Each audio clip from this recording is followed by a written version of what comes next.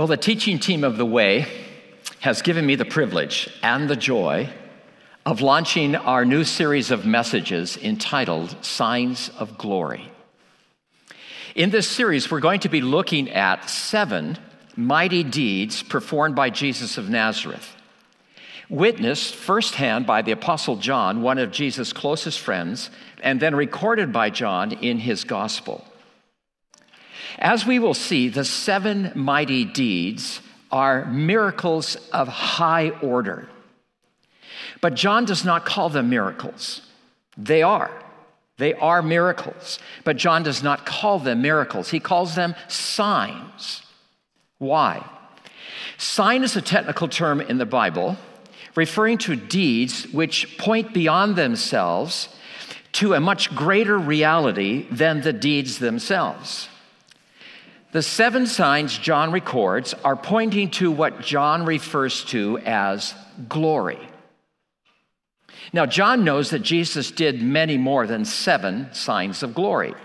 As he says toward the conclusion of his gospel, many other signs, therefore, Jesus also performed in the presence of his disciples, which are not written in this book. John chooses the 7 he records because in his mind, they uniquely manifest glory. And as he describes these 7 signs, he prays that you might believe that Jesus is the Messiah, the Son of God, and that in believing, you might have life in his name. So I invite you now to come with me into the story of the first sign recorded in the 2nd chapter of John, verses 1 through 11. We don't always do what I'm going to ask you to do, but it seemed like a good thing to do today. Would you please stand for the reading of the gospel? On the 3rd day, a wedding took place in Cana of Galilee. Cana of Galilee is just down the road from Nazareth, where Jesus was raised. Jesus' mother was there, and Jesus and his disciples had also been invited to the wedding. When the wine was gone, Jesus' mother said to him, "They have no wine." "Woman, why do you involve me?" Jesus replied. "My hour has not yet come." His mother says to the servants, "Do whatever he tells you to do." Nearby stood 6 stone water jars, the kind used by the Jews for ceremonial washing, each holding from 20 to 30 gallons. These are big jars. Jesus said to the servants, "Fill the jars with water." So they filled them to the brim. Then he told them, "Now draw some out and take it to the master of the banquet." They did so, and the master of the banquet tasted the water that had been turned into wine. He did not realize where it had come from, though the servants who had drawn the water knew. Then he called the bridegroom aside and said, "Everyone brings out the choice wine first, and then the cheaper wine after the guests have had too much to drink. But you have served the best until now." This, the beginning of his signs, Jesus performed in Cana of Galilee, and he manifested his glory, and his disciples believed in him. The word of the Lord. You may be seated. Spirit of the living God, we believe that you enabled John to remember this event and then accurately record it for us. I pray now in your mercy and grace that you would take us beyond these words into the very reality of which they speak as never before. For we pray it in Jesus' name. Amen. This, the beginning of his signs, Jesus did in Cana of Galilee and manifested his glory, and his disciples believed in him. Literally, it is, his disciples believed into him. The preposition John uses implies motion. Believe in is too static a translation. Believe into paints the picture of disciples doing something. They're moving toward Jesus. They're moving into Jesus. They're leaning into Jesus, the language that Jason uses. They see Jesus' glory and they press into him. Turning water into wine is the first of the signs of glory John records. The others are healing a royal official's son who was sick and at the point of death, recorded in chapter 4. Healing a man who had been lame for 38 years, recorded in chapter 5. Multiplying 5 loaves of bread and 2 fish to feed 5,000 men, plus their women and children, with 12 baskets of leftovers, chapter 6. Walking on water during a violent storm, also chapter 6. Giving sight to a man who had been born blind, chapter 9. And bringing a man named Lazarus back to life after being in a tomb for 4 days, chapter 11. The first sign, turning water into wine, is the most miraculous of them all. The most miraculous deed ever done by Jesus of Nazareth, surpassed only by the deed done to him after his crucifixion when he was resurrected from the grave.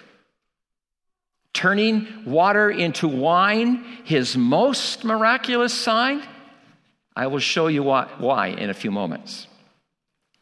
Now, what is John wanting us to know in the way he tells the story of the first sign?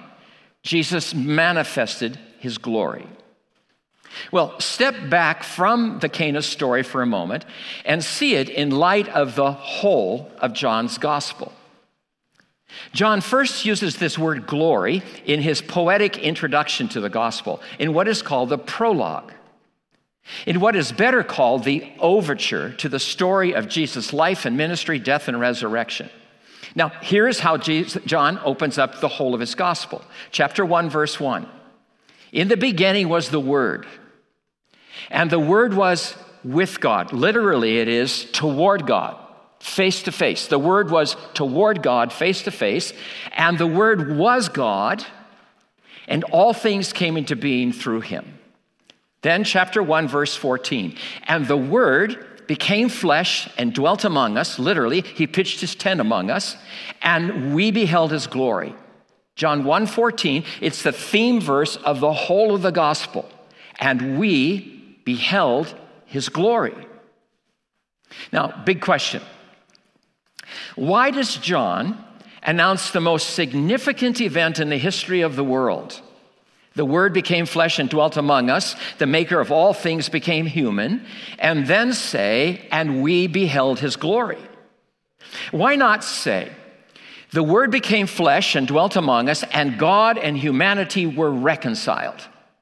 Reconciliation is one of the great implications of the enfleshment of God, of the incarnation of the Word, is it not? Why not emphasize it? Why does John not say, the Word became flesh and dwelt among us, and the rule of Satan was broken? That too is an implication of the incarnation. Why not emphasize it? Or why not say, the Word became flesh and dwelt among us, and the power of sin and death were broken? Praise God. That too is one of the implications of the Son of God taking on our flesh. Why not emphasize it? Why emphasize glory? Why, and we beheld his glory? Because John the evangelist, John the theologian, John the pastor is always taking us deeper. We beheld his glory. John emphasizes that implications of Jesus coming into the world because John believes beholding glory is our greatest human need. Let me say that again. John emphasizes we beheld his glory because beholding glory is our greatest human need. It is? Yes, it is. Now, how do we know this? Step back further from the Cana story and see it in light of the larger story the Bible is telling. In particular, go all the way back to Moses. Moses of the great Exodus from Egypt. Moses, the 80-year-old man whom God chose to lead one of the greatest liberation movements in history. Now, why go back to Moses? John himself takes us there in his prologue. The Word became flesh, dwelt among us, we beheld his glory, and then goes on in chapter 1, verse 17, for the law was given through Moses, grace and truth were realized through Jesus Christ. Why go back to Moses in emphasizing glory? Because Moses is the human being who most powerfully expresses our need. On the top of a mountain in the desert, the mountain called Sinai, he first receives the 10 Commandments. And then later on the same mountain, he cries out, show me your glory. The story is told in Exodus 33. Moses is engaged in this intense conversation with the living God. And right in the middle of it, Moses cries out, show me your glory. Exodus 33:18. Show me your glory.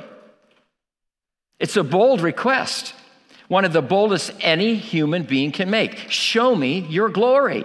Now, what we need to realize is that when Moses prays, show me your glory, he has everything. When he prays, show me your glory, Moses has everything we human beings think we need in order to be whole. He has everything. Moses already has all his basic needs met. Water miraculously flowing from rocks, manna spread on the ground every morning, quail, that's the word, quail galore every evening. Moses has quality relationships. He's married, he has children, he's working closely with his brother and sister. He already has guidance. He has the 10 Commandments and a host of other ordinances. He's been given this cloud to guide him by day and a pillar of fire to guide him by night. Moses already has meaningful responsibilities, probably more than he wants. He's been called to lead hundreds of thousands of people across a barren desert to a land flowing with milk and honey. He already has freedom.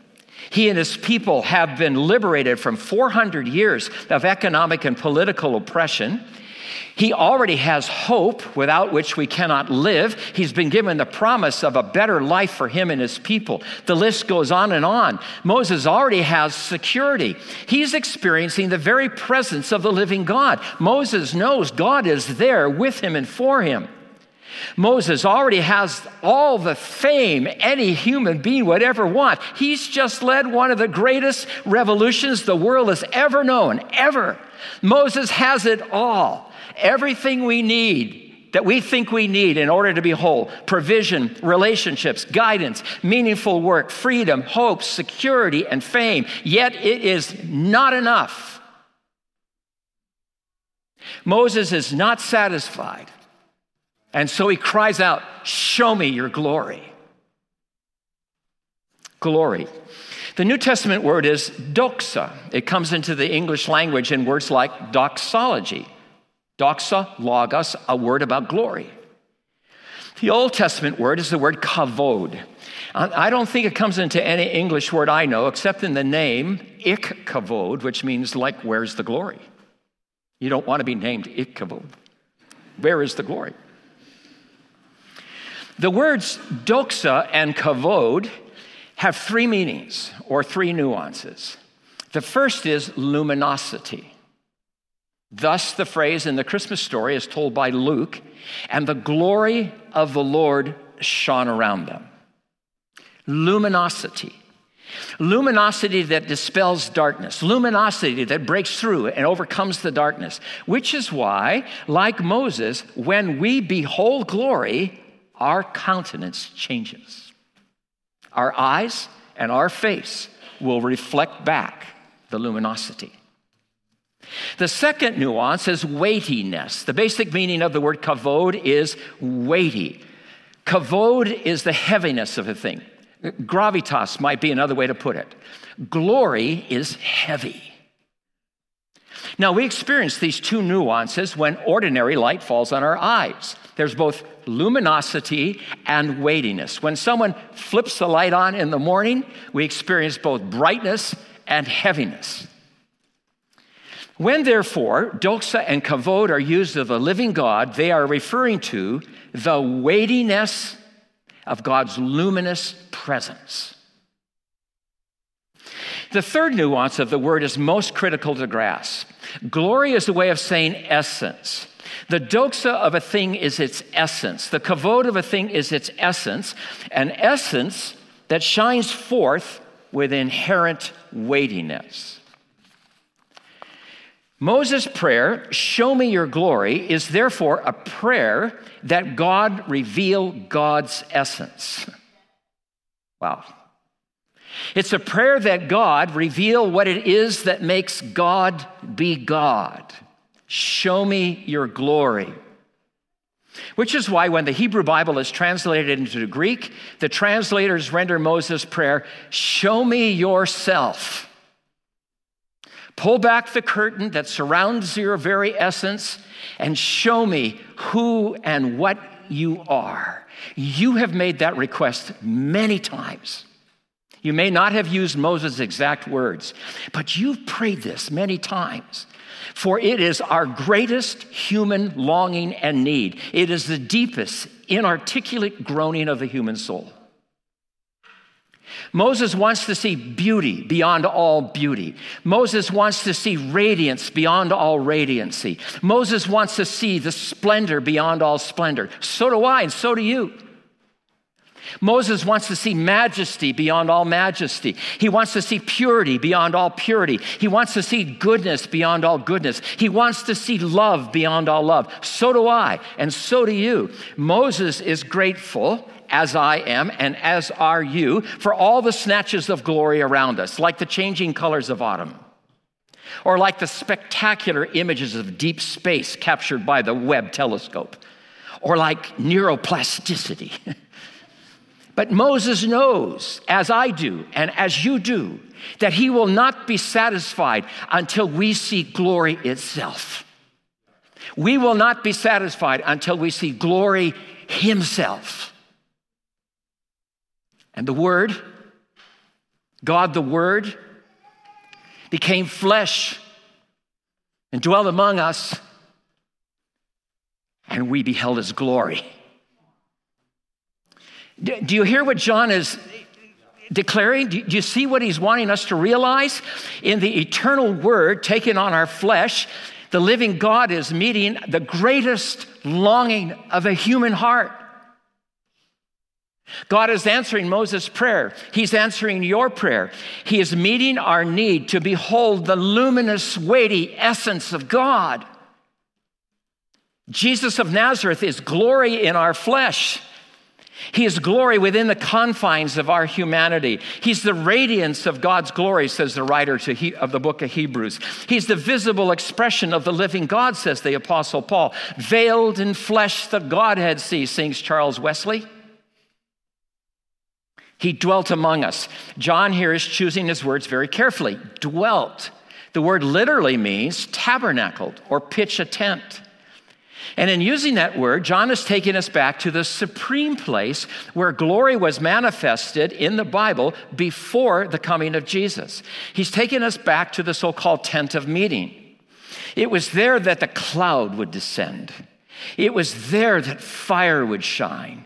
And so real and so palpable was it all that on one occasion, Moses was unable to enter into the tent. It was so filled with weighty luminosity, as the text puts it. The same thing happened in the temple that was built by Solomon. On the day of dedication, the glory was so palpable that the priests were unable to stand. They had fall to their knees before the radiance of the heaviness of the glory, as the text puts it. And the Word became flesh and pitched his tent in our midst. The Word became flesh and tabernacled among us. Or as Eugene Peterson renders it, the Word became flesh and moved into the neighborhood. And we beheld its glory.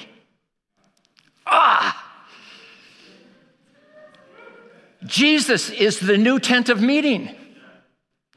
Jesus is the new tabernacle. Jesus is the new temple. More than that, he is doxa made flesh. He is kavod made flesh. He is glory come in such a way that we need not, like Moses, hide in the cleft of a rock to protect ourselves.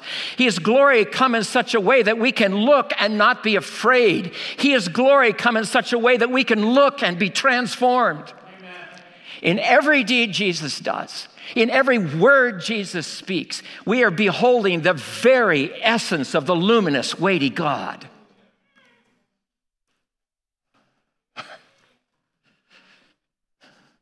Should I go on?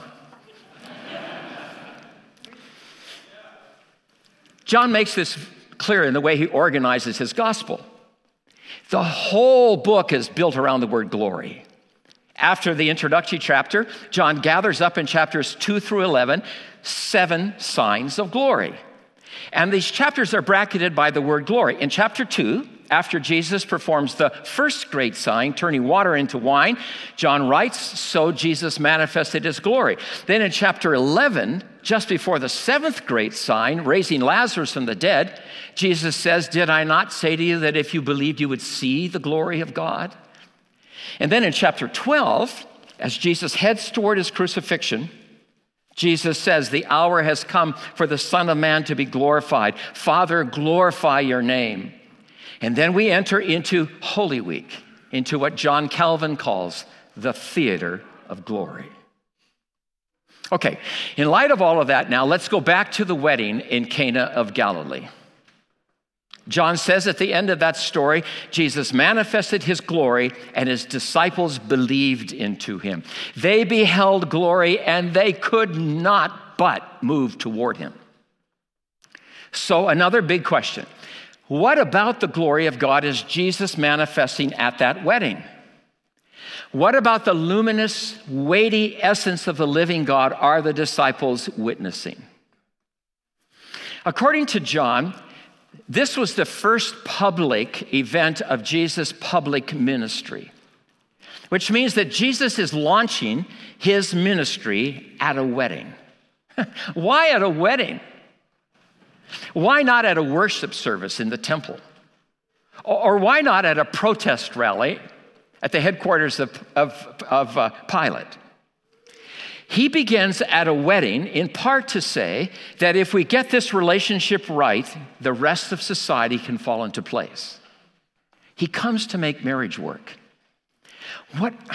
Whatever it is that makes God be God stands behind marriage. Glory comes to empower marriage. Over my years of pastoral ministry, I've performed hundreds of weddings, probably 400. And I can testify that he has shown up at all of them. It's wonderful to witness. Glory shows up at a wedding to bless. The luminous, weighty essence of God shows up to bless, which is why I do a wedding and I can't help but keep smiling. And he begins his public ministry at a wedding to also signal where his ministry in and for the world is ultimately leading. Get this. It's all headed to a relationship with glory that can only finally be described in terms of the intimacy of marriage. He comes to love us in a way analogous to the love between a bride and a groom. He comes to love us in sickness and in health, in plenty and in want, for better or for worse, as long as we both shall live. John will, many years later, in the last book of the Bible, even describe the city of God toward which history is moving as the bride of Jesus. In the meantime, the Apostle Paul will describe the church as the bride of Christ. Glory seeks deep intimacy with us.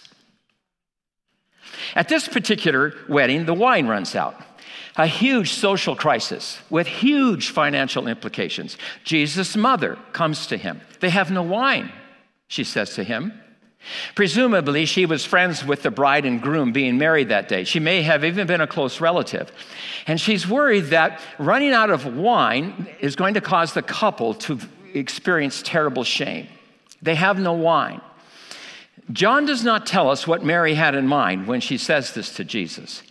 But even at that point, she knew that he could do something.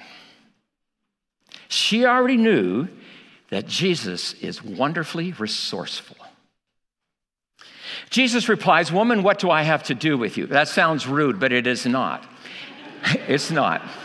He's just making it clear that as much as he loves us, he cannot be told what to do. We cannot demand that Glory does what we want him to do. And we see this in the fact that he does not call his mother, mother. If she wants his help now, she will not get it simply on the basis of a son and mother relationship.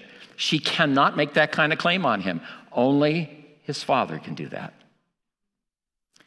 My hour has not yet come, says Jesus. Trace that phrase through the Gospel of John, and you discover that the hour is the time when he lays down his life for the life of the world. That will be the great hour of glory. That will be the moment when Jesus finally manifests the fullness of glory. And at the wedding, that had not yet come. For now, the point being that in Cana, we are told that glory cannot be boxed in, even by his earthly mother. Mary accepts his reply.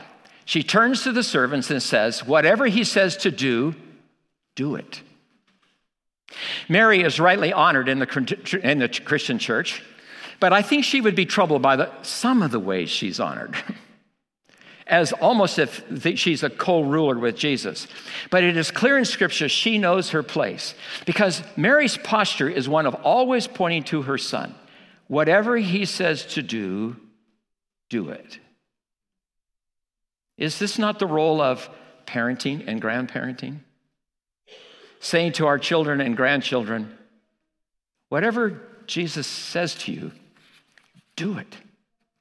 And is this not the role we disciples have with one another? To say to one another, whatever Jesus says to do, do it. Then comes the moment of the manifestation of glory. John tells us that there are 6 water pots present in the room. They're there for the Jewish custom of purification, he says. They're therefore using in various rituals that were designed to bring about cleansing, not just cleansing for the body, but for the soul. But were those rituals successful? I think John is hinting that they were not. Fill the water pots with water, Jesus says to the servants. What? With water? I can imagine the servants saying, Jesus, we don't need more water, we need wine. Why do you want to fill these pots with water? But when they do what Jesus says to do, they and we discover what glory can do. The water becomes wine. A massively creative miracle. Simply by speaking, 6 water pots of stagnant water become 6 water pots of the finest of wine. When the master of ceremony tastes the wine, he's blown away by its quality. Now notice that John calls Jesus' action at the wedding the beginning of signs. Chapter 2, verse 11, the beginning of signs. And the word that's used here is the word arche. It comes into the English language in words like archetype and architecture.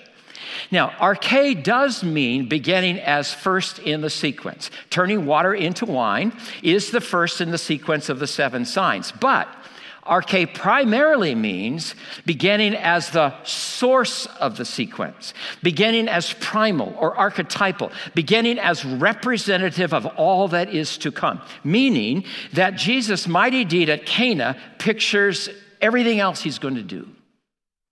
Turning water into wine is a picture of the whole of Jesus' action in the world. Now, a moment ago, I used the words massively creative miracle. In fact, I said the most massively creative miracle he ever performed. What justifies me saying that? A simple fact. You ready? No grapes.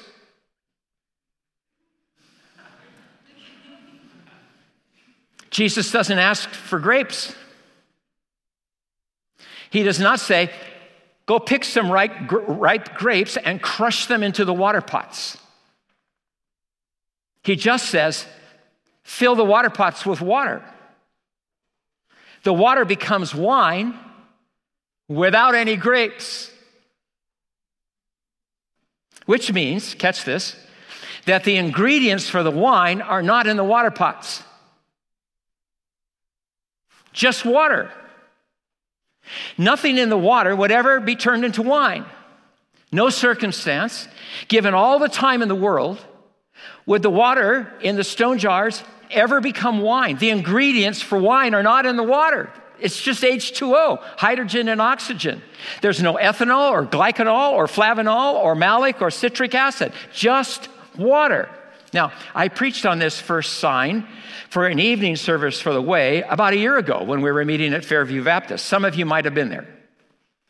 And I cited the commentary on this story by St. Augustine of the 3rd century, one of the church's greatest theologians, if not the greatest. And Augustine said that the Creator is always turning water into wine. It's just that he does it through a slow, natural process. At Cana, says Augustine, the Creator, become one of us, speeds up the natural process. In early years of ministry, when I would teach on the water into wine story, I would go with Augustine. I thought it was a cool way to interpret the miracle in a way that would not offend my and other scientific sensibilities. At Cana, the Creator, who is always turning water into wine, simply speeded up the natural process. Cool, no? But about 25 years ago, I realized that Augustine missed the point. Sounds a bit audacious for me to say that one of history's greatest theologians missed the point, but may I humbly say it anyway, he did. He missed the point. He missed the point on 2 counts. First, the Creator is not always turning water into wine through a slow, natural process. The Creator is always turning water and grapes into wine through a slow, natural process. But he's not always turning water alone into wine. Augustine would not say the Creator is always turning water into milk, would he? No, the ingredients for milk are not in water. Water's needed for milk, as for wine, but the ingredients for the milk and the wine are not in the water. And second, at Cana, Jesus is not speeding up a natural process. Speed's not the issue. He's doing something never done before. He's bringing into being what was not there in the jars. He's bringing into being something brand new. Without the grapes, he's making the wine. Do you see this? You may not believe that what John claimed happened actually happened, but do you see what John is claiming happened? Just water, no grapes. He turns the water into vintage wine without grapes. Jesus manifested his glory. Glory is gloriously creative. Jesus is manifesting the very essence of the living God, gloriously creative. Jesus is manifesting himself as gloriously creative. Jesus does not need grapes to make wine. Out of water without grapes, he speaks forth delicious wine. My hour has not yet come. But when it does, something like what happened at Cana will happen. I think that's what Jesus is getting at. My hour has not yet come. But when it does, something like what you see in water becoming wine without grapes will happen. And it did on Easter morning. Out of death, Jesus brings forth life. Out of the crucified, dead body of the man from Galilee, glory brings forth the resurrected body of the resurrected Lord of the universe. Out of death comes the new human who cannot die. Glory. Now, this is why we're doing this series on the signs of glory. In these very troubling, unsettling times, we can feel very overwhelmed, disoriented, discouraged, and depressed, understandably so. I don't think I've ever felt as disoriented in all of my life as I have over the past few years. Especially if all we behold is all the stuff that keeps coming at us. But when we behold glory, when we look at glory, hope begins to rise in our souls. Jesus, glory himself, can do things no one else can do. Jesus, glory himself, can do things no one ever dreamed of doing. And if you get close to Jesus, very creative things start taking place in your life. Amen. And here's the wonder, and we're coming to the conclusion. Here's the wonder. The ingredients for the very creative things do not have to be there for Jesus to do the very creative things. Should I say that again? The ingredients for the very creative things do not have to be there for Jesus to do the very creative things. The grapes do not have to be there. Now, one of my favorite stories in the Gospel of John takes place in the chapter just before the Cana story. Jesus makes a life-transforming promise to a fisherman who's now known as Simon Peter. But when Jesus first meets him, he's only Simon. Simon is brought to Jesus by his brother Andrew. John says Jesus looked at Simon. The verb means he looked into Simon, like Jesus does with all of us, into his very being. And Jesus says, "You are Simon, but you shall be called Cephas," or Peter. Cephas is the Aramaic, Peter is the Greek. Now, the name Simon is related to the verb which means either shifting sand or blowing in the wind. Unstable, unreliable. The name Cephas means rock. Peter means rock. Jesus promises, "I will make you shifting sand into solid rock." And here's the wonder. The ingredients for rockness were not there in Simon. And they don't need to be there. Because when Jesus promises to do a new work in us, the ingredients for the new work do not need to be there. The grapes do not need be there for Jesus to make wine. So when Jesus promises to make us a people of hope, the ingredients for hope do not need to be there. When Jesus promises to make us a people of courage, the ingredients for courage do not need to be there. When Jesus promises to make us a people who love, the ingredients for love do not have to be there. When Jesus promises to make us a people of patience, the ingredients for patience do not need to be there. Should I go on? When Jesus promises to work self-control in our souls, the ingredients for self-control do not need to be there. That's hope in the face of addiction. The ingredients for the self-control do not need to be there for him to work self-control in us. And here's the great story. When Jesus promises to make us holy, the ingredients for holiness do not need to be there. He can do it without the grapes. He manifested his glory, his very essence. He is gloriously creative. This is the time you're supposed to say hallelujah.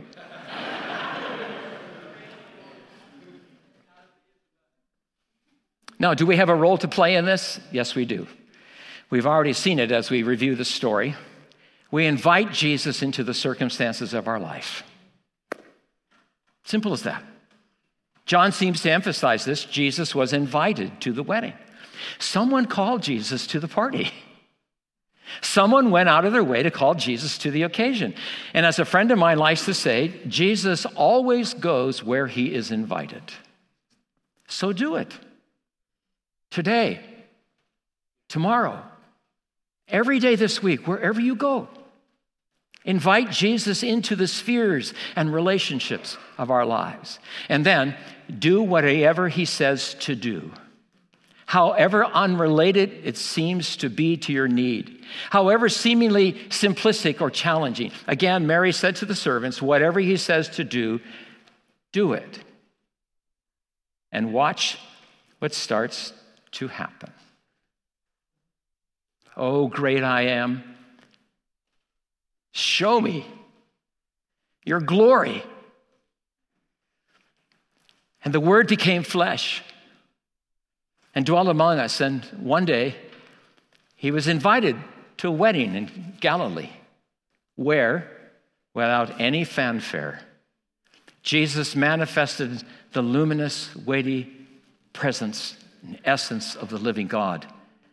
And the disciples believed into him, and they began to live a life they never thought was possible.